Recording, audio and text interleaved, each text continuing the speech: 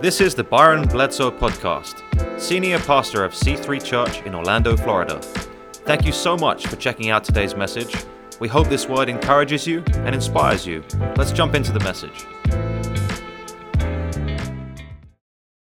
God bless you. Please be seated.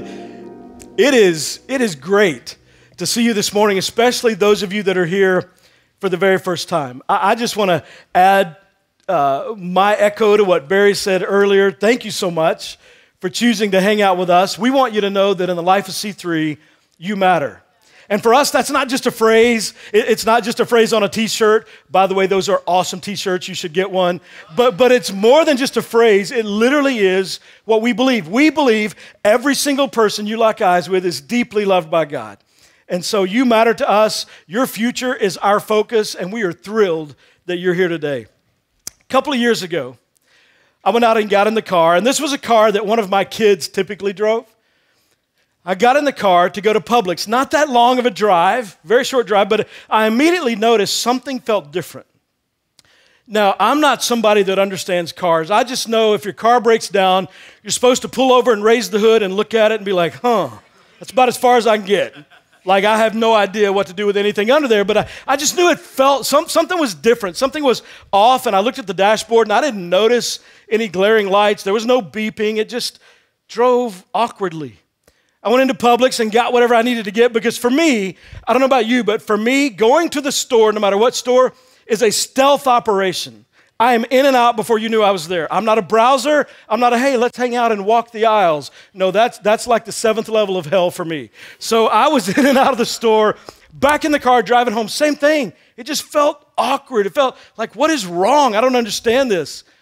I pull in the driveway and I notice my precious child had put on the emergency brake, and I just drove to Publix and back with the brake on, which I don't recommend because I don't know a lot about cars. I just know that can't be good. I mean, it can't be a good thing.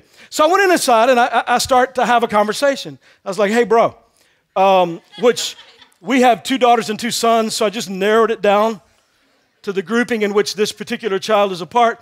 And I said, the emergency brake? He's like, yeah, Dad, you're supposed to do that every time you stop. Like, listen, I know you're young and smart and snappy and all that, but back when I went to high school, they made us take a whole semester of driver's ed. In fact, every time I drive, I think, I don't know why they stopped that. They should still make people do that. I don't understand. The roundabout in Avalon, nobody knows how to do that. I'm about to put some signs up.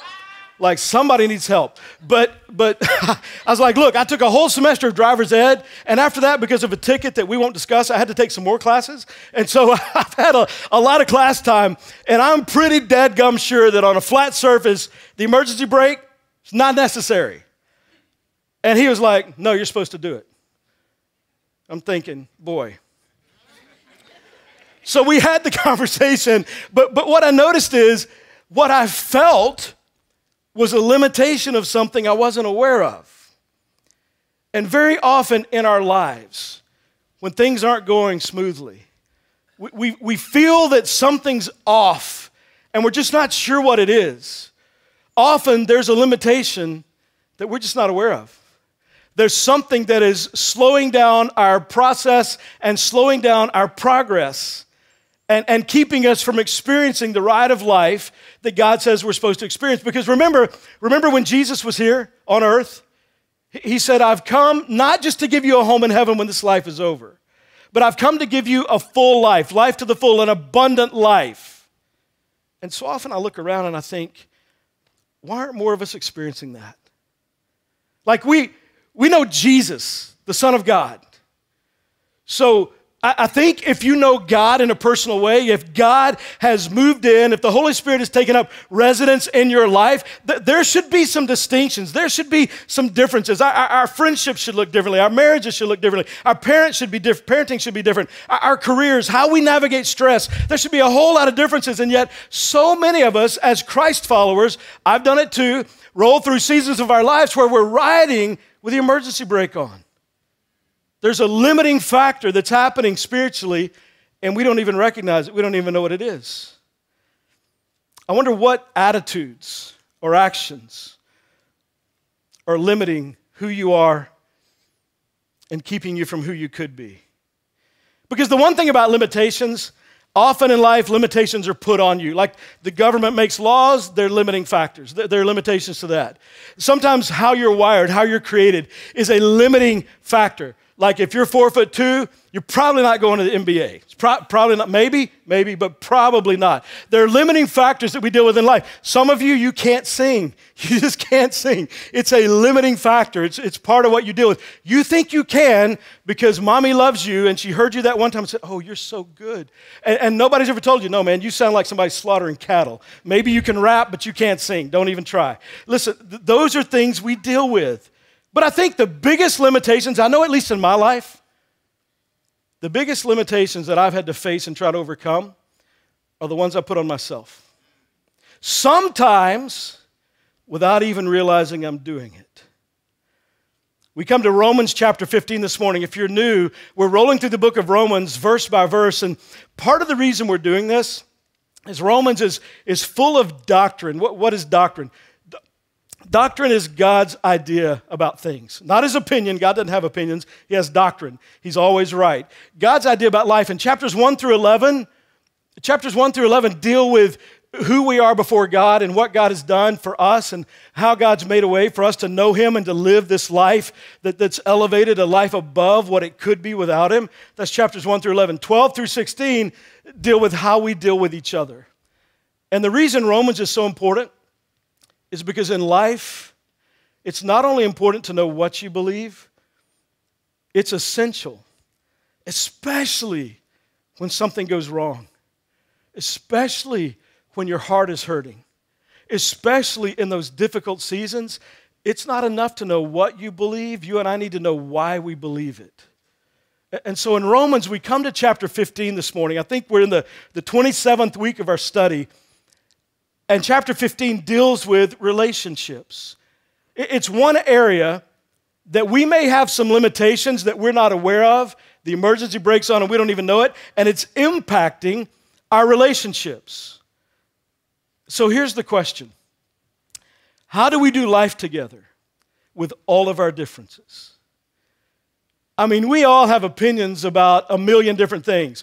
Today, the NFL kicks off. I've seen a bunch of jerseys today. And listen, based on the ones I've seen, if it's not a blue star, the rest of you need to be in church. I'm glad you're here. But the reality is, those are fighting words. We all have opinions. We have differences. How do we practice unity in a climate of diversity? How do we do that? And what are the things that it's okay to disagree about? And then what are the things that we draw a line? And we say, no, that crosses a line. That's not acceptable. We're not going to deal with that. And Paul, inspired by the Holy Spirit, because the Word of God is fully the Word of God. He used human people to write it, but he wrote it through their personalities, but yet it is fully the Word of God, living and active, has the ability to change our lives. And so God knew what he was inspiring Paul to write to the church at Rome back then would equally apply to us. We have not outgrown or moved our intellect beyond what God said about life. And he says, hey, when it comes to relationships, especially in a spiritual family, a church, you're going to have to deal with some conflict. You're going to have to deal with some different opinions. For example, in a lot of churches, the debate is what version of the Bible or what translation is okay. The church I pastored before C3 years ago, we sold the campus to another church. And in the church, when I pastored it, all the seats had New International Version Bibles in them, so if somebody didn't have a Bible, they could come in and grab one. They could take it home with them. By the way, if you don't have a Bible, we'll give you one. But they came in, this other church, before we had moved out. It was the month of transition where we're in process of moving out. They're not in the building yet. They got all of our Bibles and they put them in the dumpster because they weren't King James Version. This was a King James Version only church. And I've always thought, okay, King James Version, 1622, like Jesus did not speak thee and thou and shall and shalt. That's not like in the Bible. They didn't speak King James. Why did you decide, and I know the whole argument for it, but it's stuff that church people fight about. Man, this is the translation that's of God. This is what's right. Anybody does it differently, you're wrong. There are churches that fight about what songs are okay to sing. Man, I'm not going to fight about what's okay to sing. I just want it to sound good. That's why I'm not up here. Other people are. Man, I just want it to sound good. I just want it to be good. But what songs do we sing? What's okay? How do we do worship? And then there are always those people that say, man, I watched a YouTube video this week, and I listened to Bubba Jean, and he said we're doing it all wrong. You got to change things, Pastor. I'm sorry, but you listened to a 30-minute video, and now you're the expert on how we need to do worship. But we fight about stuff. Listen, in church life, we're ready to fight. The longer you've been in church, the more you understand. Some of the meanest people on planet Earth go to church every Sunday, including our enemy. And he's ready to stir stuff up and get us to not focus on who Jesus is and how to have this beautiful unity that can happen even in diversity. He's trying to mix it all up where we get focused on other stuff. And part of the problem is it hits our relationships in a way because we begin to love our opinions more than we love people. We begin to hold on to what we think, not the lines that God has drawn, the lines that we've drawn. It's like national borders and state borders. Years ago, I used to travel. I traveled about 42 weeks a year. I'd be gone speaking in different churches and often went overseas, traveling internationally to Africa and India several times, Moldova, Germany, Holland, just travel. And when you travel to a different country, there's a whole process when you land in that country. The laws are different. The rules are different. You got to get your passport stamped. You got to know at least the basics of what you're doing or have somebody with you in that particular country because of the laws. Unless you're in Amsterdam, everything's legal there. But everywhere else, you've got to be very careful how you function. But here's the thing about it. In the States, when I would travel, when you drive from Florida into Georgia, you don't have to stop and tell anybody. You don't have to show your driver's license to anybody. The national borders are like the lines that God has drawn. That when you cross that line, you're going into something that is different, something that is not part of what you believe. This is how some people dive into other religions. You cross a line, that's not what the Bible teaches. This is a whole different country now. But in the States, from state to state, from group to group, Baptist, Methodist, Pentecostal, Episcopal, all the groups, if you grew up Episcopal, that was for you. All the groups, it's state to state. The basics we got down. It's the other little stuff that's the minor stuff that we might do well to stop fighting about and just realize I'm in a different state right now. It's okay. It's okay because there's a whole lot that we agree with. Thank you, all four of you. The four of you, we're going to have a Bible study. Everybody else can just listen, but notice what happens. Now, what's interesting to me about this, as you think about who God is and what God does and how much he loves us, we move into Romans chapter 15, verse 1. We who are strong ought to bear with the failings of the weak and not to please ourselves. We who are strong ought to bear with the failings of the weak. And immediately in this verse, you and I are put into two different categories. But we do not exist in one of these two categories 24/7. There's the strong and there's the weak. And the truth is, there's some areas in my life and some areas in your life where you're strong. There are other areas in your life and other areas in my life where we're weak. And one of the things I've discovered is it has nothing to do often with DNA and everything to do with seasons of life. Like there are things that I struggled with and I was pretty weak in my 20s that I'm good now. There are other things that you hit your 30s or 40s and all of a sudden you find out, man, I'm kind of weak in that area. There are seasons of life that we roll through and that we deal with. They're strong and weak. Now, in this passage, we who are strong ought to bear with the failings. The failings. What does that mean? The failings of the weak. It means the areas where somebody got too close to the line, and God gets to draw the line, and he gets to decide what is sin and what is not sin. And if you're weak, one of the wisest things you can do is live your life in that area where you create some margin and you're back from the line. If I'm weak in an area, I don't want to live right on the line because then the temptation can be overwhelming just to dive in. Now, there are other people maybe not weak in that area. They can walk along the line all day long. They're strong. That's not a temptation. It doesn't bother them. They can be friends with people of the opposite sex in the office, the opposite gender, that they can be friends with them, and there's no emotional connection, there's no flirting, nothing inappropriate, they're good. Other people, that's a weakness for you. You need to provide some distance. There's some people that say, you know what? Don't give me a lot of money to manage, because if you do, man, I just can't handle a lot of money. I'm gonna grab it, I'm gonna take it, I might gamble, I might create an issue in my life, because more money for me, if I look back at the history of my life, means bad things. And so I need to step back, and somebody else can manage that, and I'm gonna do my thing, because that's an area of weakness for me. You need to be aware, where are you weak? And where are you strong?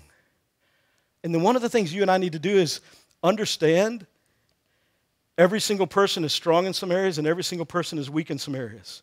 And if there's an area where I need to live my life back from the edge and to create some margin and to provide some wisdom in my life so I'm not tempted in that way because I know it's an area of weakness, the last thing I need to do and you need to do when we live that way is assume that godly equals everybody living back here.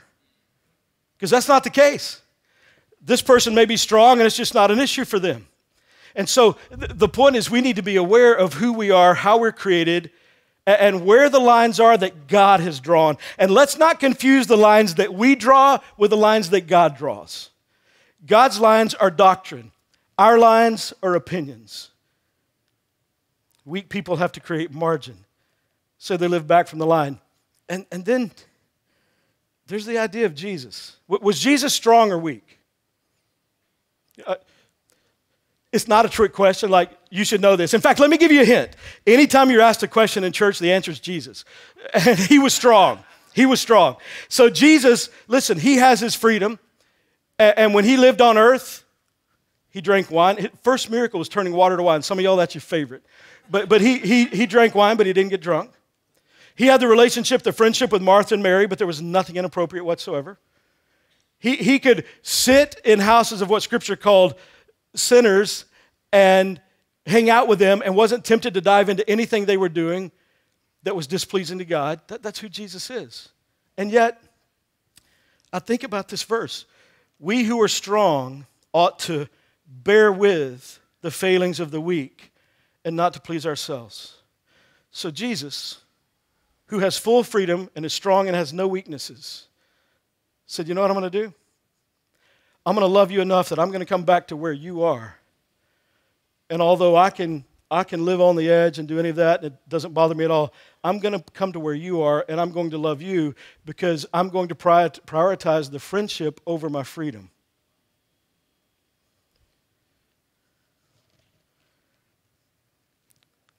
The text is saying that strong people should accommodate weak people. It doesn't say that strong people should bash weak people. It doesn't say that strong people should cancel weak people. It doesn't say that strong people should ignore weak people. It says strong people should accommodate the weak, because the truth is we're all weak in some area. Have you ever had the courage to be honest with yourself about your weaknesses? Like, listen, you owe it to yourself. You owe it to yourself to honestly ask and answer, where am I weak? Where do I struggle? What is the pattern of my life? Are there areas of my life where I'm prone to, if I get too close to the edge, I'm going to dive in? What are those areas for me? And they're going to be different for each person. And some of us will share in some weaknesses and share in some strengths, but there are going to be a lot of differences. Where are we weak and where are we strong? And what we tend to do is in the areas we're weak, we tend to have a pattern that we can see where we got too close to the edge and we messed up. So if it's an area that I'm weak, I need to create some margin. It's not about what's right and wrong, it's about what's wise. See, if you think in terms of right and wrong, you're going to constantly live your life right on the edge of the line, a line that God drew, and think, well, I'm okay because I'm on the right side. I'm not wrong. But if it's an area of weakness, you're going to dive into wrong. So you step back, you create some margin, and you live removing as much of that temptation or as much of the ability to dive into that weakness as possible. But we can overreact in the sense that one of the areas this affects us the most and limits our relationships is often with our kids. Parents, this is a challenging one. Because when it comes to our kids, the last thing any of us want is for our kids to experience the pain that we've experienced. So maybe you think about when you were in high school and the areas where you were weak and how close you lived to the edge, and some of the times you tripped up and fell over the edge and you blew up your life, and you don't want your kids to do that. So if we're not careful, we can have our kids back here and we can draw lines that God didn't draw. And some of you, you heard a Bible study teacher or a pastor or maybe even a parent or a grandparent say, well, you know, the Bible says, and then you got old enough to read and you're like, no, it doesn't say that at all. Like you made that crap up. And we try to get people to live in this boundary from a good parents, from a good motivation. Man, I don't want my kid to experience that pain. What if they're like me? I need to be careful. But here's what you and I need to navigate as parents. We need to parent our kids based on their first name, not their last name. We need to understand, Angie and I have 4 kids. Each one of them have very different personalities. Each one of them have very different strengths, very different weaknesses. We need to know that about our kids and help them understand, hey, here's something that it's wise to function like this as we know them. One of the worst things you can do as a parent is put off your baggage on your kids and get them to live in some sort of restricted capacity because it's an area you struggle with, assuming that they will. I'm not talking about the obvious. I'm talking about the nuances of those things that maybe, maybe not. Know your kid. Look at verse 2. Each of us should please our neighbors for their good. How many of you wake up and think, how could I please my neighbors today? You think about how to kill your neighbors, how to take them out, but please your neighbors? What can I do today how can I function in a way for their good? See, we don't want to be that neighbor, but we would love to have neighbors like that. So each of us should please our neighbors for their good, to build them up. For even Christ did not please himself, but as it is written, the insults of those who insult you have fallen on me. Even Christ didn't please himself. Think about what Jesus did. He left a perfect atmosphere called heaven, where he was served to come and be a servant. He left a place where the temperature was never Orlando. He left a place where it was beautiful, everything was perfect, there was no pain.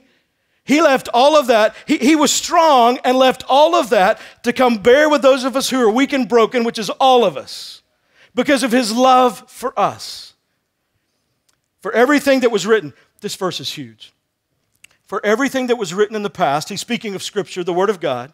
For everything that was written in the past was written to teach us, so that, the reason for, here's what happens if you do this, so that through the endurance taught in Scriptures, the biblical pattern for success has always been consistency. For the endurance taught in the Scriptures and the encouragement they provide, we might have hope. Did you? For everything that was written in the past, the Scriptures, was written to teach us. We need to be teachable. You've never arrived as the expert, and neither have I. We always need to be teachable, and as long as you're a student, everybody's a teacher.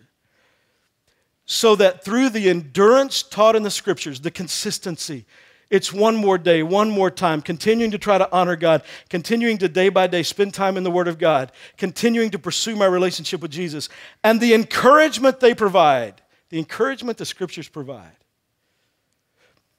Do you think we live in a world that has plenty of encouragement?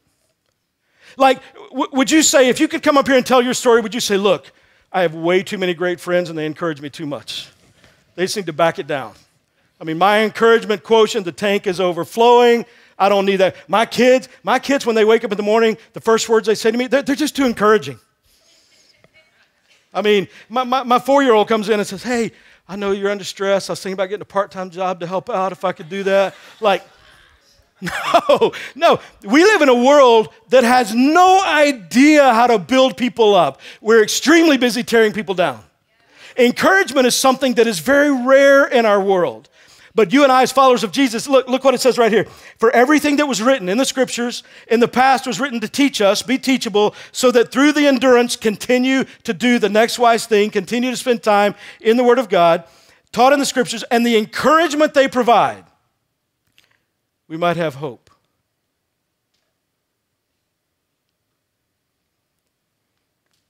I don't know that there's been a time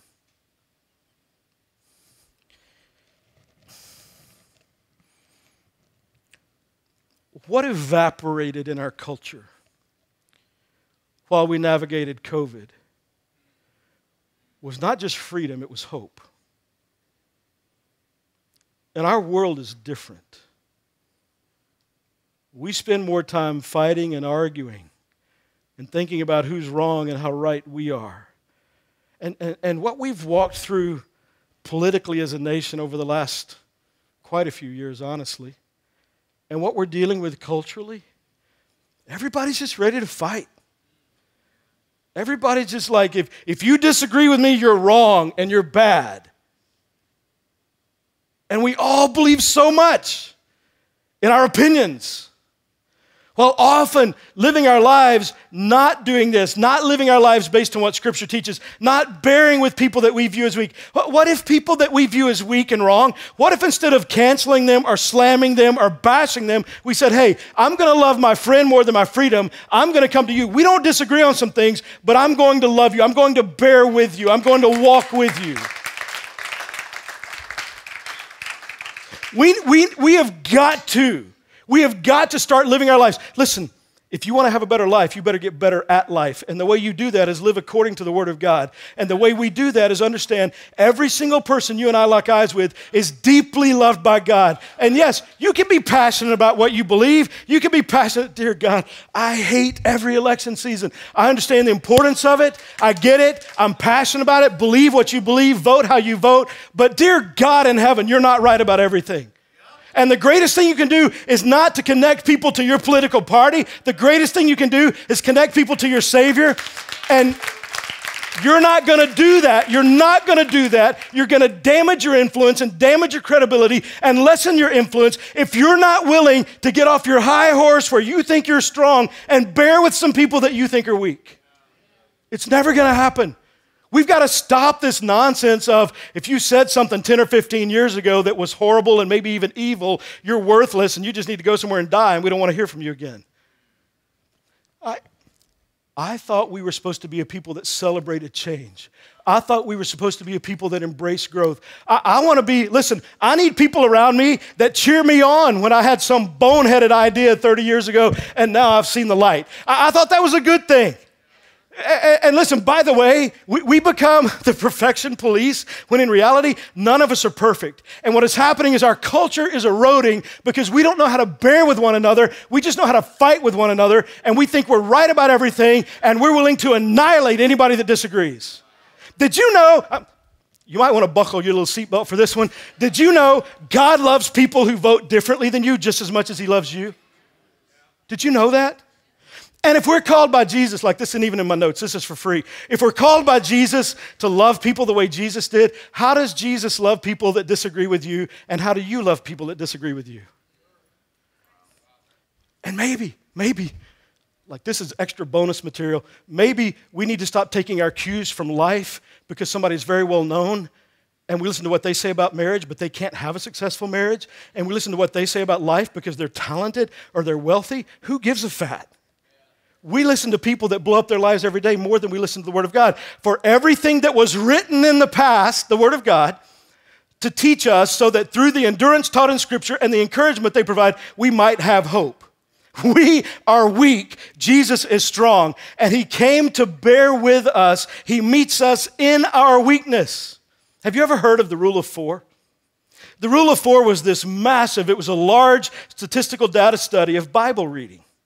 And what happens in the effects of Bible reading. And what they discovered is if someone reads the Bible one day a week, gets into the Word of God one day a week, and by the way, when I say reads the Bible, I'm not talking about you got to get up at 3:30 in the morning and read it until 5:30 in the morning, and you got to do it by candlelight and make it as hard as you can and take a bunch of notes and try to memorize. That's not what I'm talking about. I'm talking about spending a little bit of time each day getting in the Word of God so that the Word of God can get in you. And if you don't have a Bible, listen, there's a great app called YouVersion, Y-O-U version. I love YouVersion. It's free 99, and y'all love some free stuff. It's free 99. You can download YouVersion. It has the different translations, the different versions of Scripture. It has Bible reading plans. I'm talking about spending a little bit of time in the Word of God each day so the Word of God can get in you. And what they found is people that do that an average of one day a week, there's negligible impact on their emotional health or behavior. People that spend 2 days a week for at least a few minutes reading the Word of God, there's really no impact on their thinking, their emotional health, or their behavior.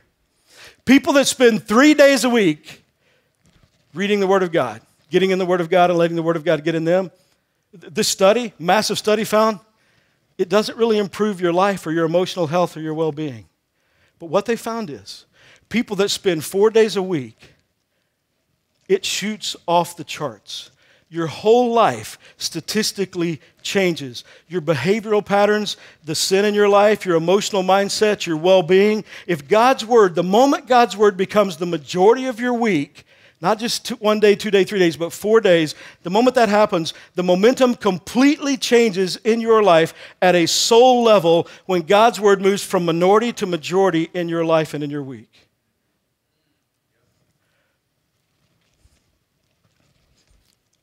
That's available to every single one of us.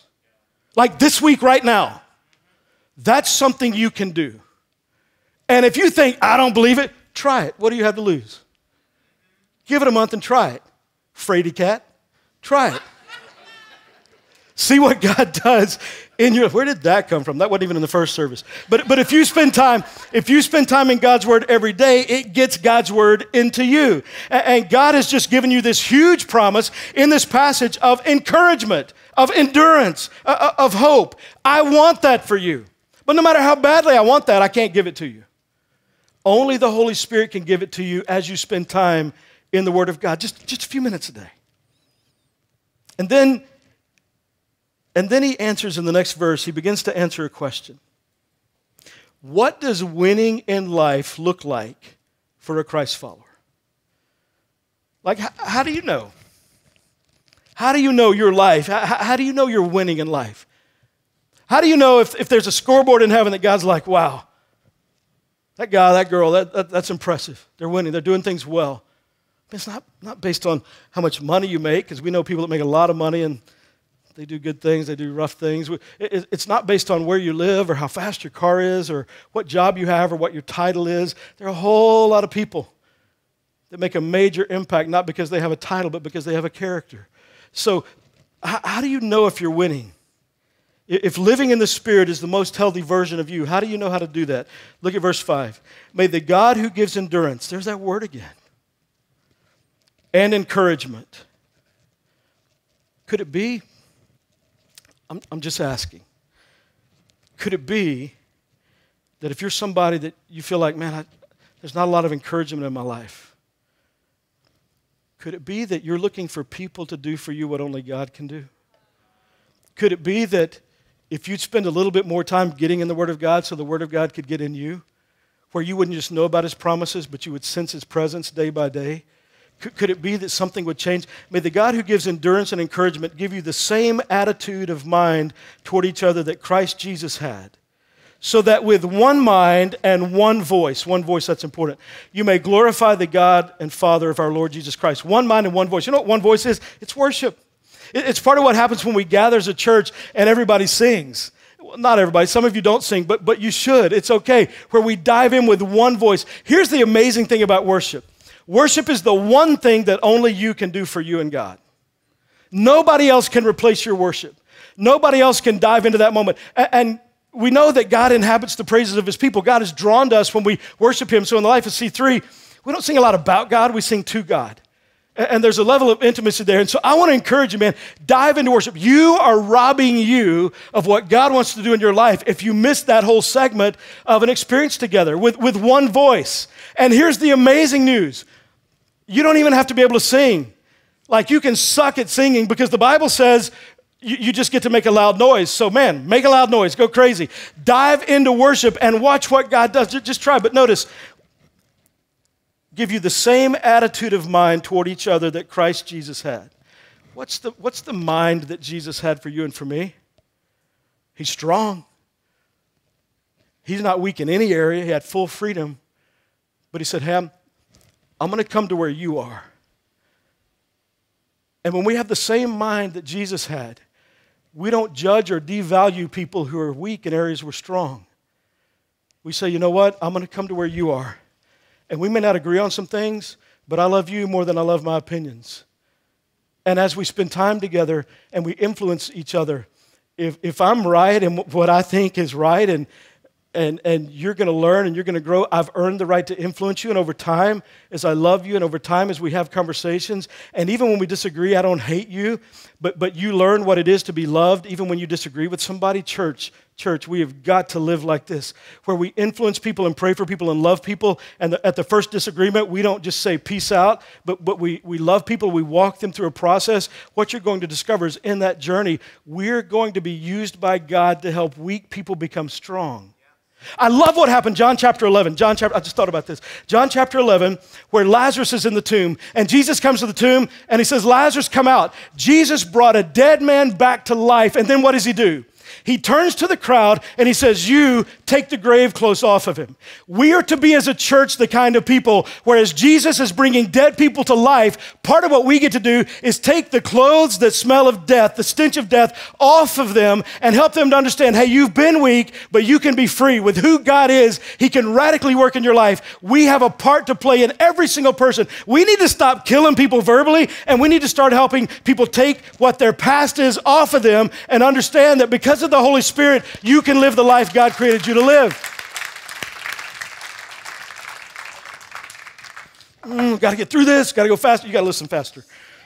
Verse 7, accept one another.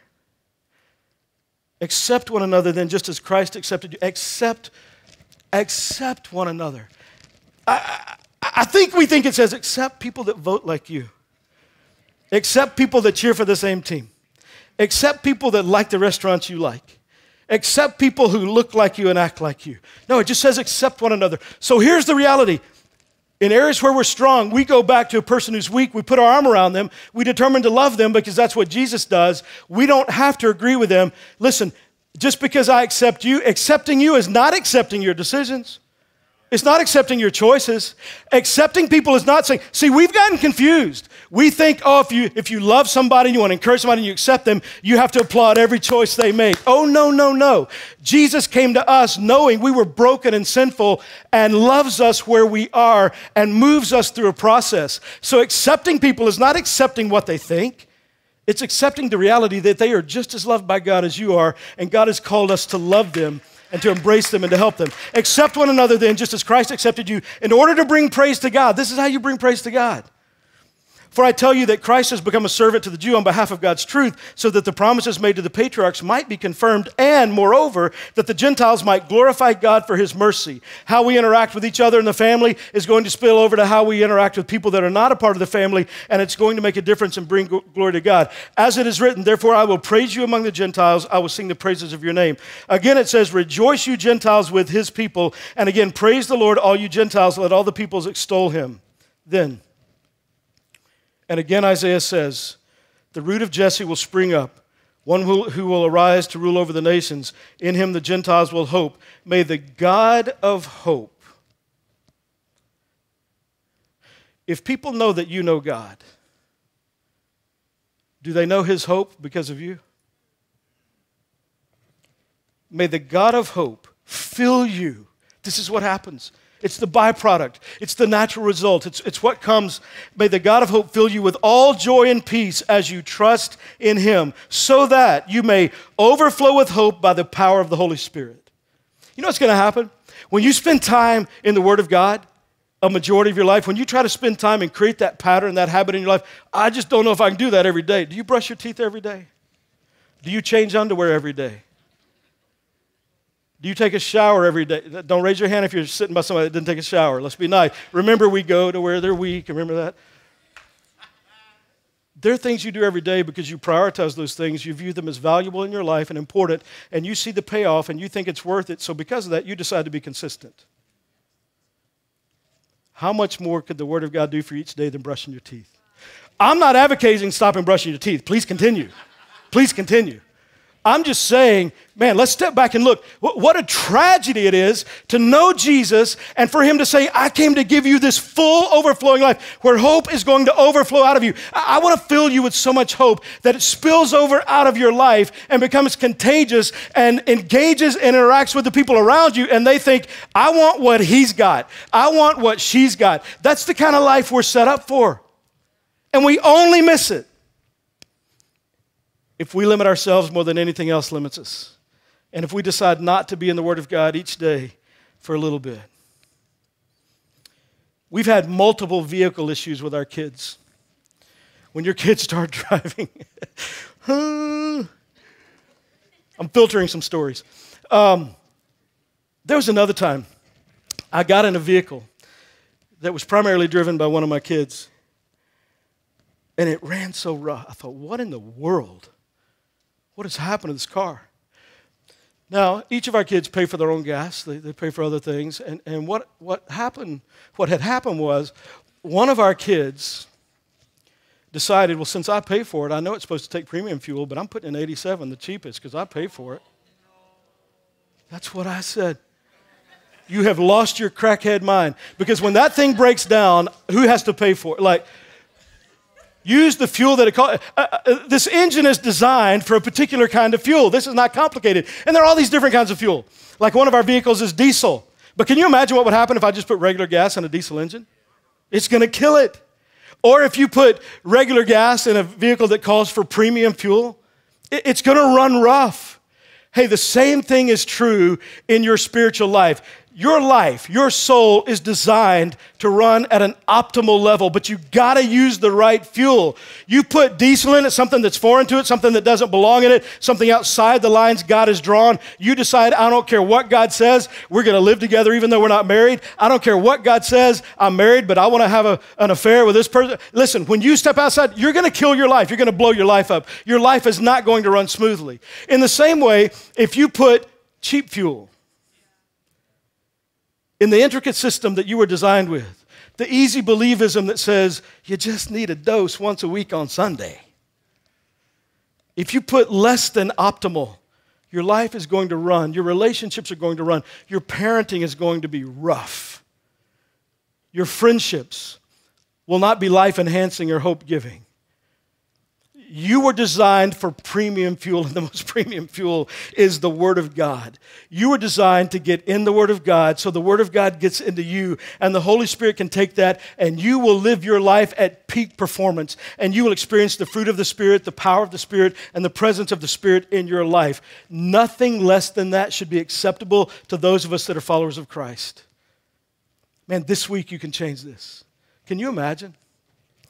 Can you imagine what would happen in your life if at least 4 days this week?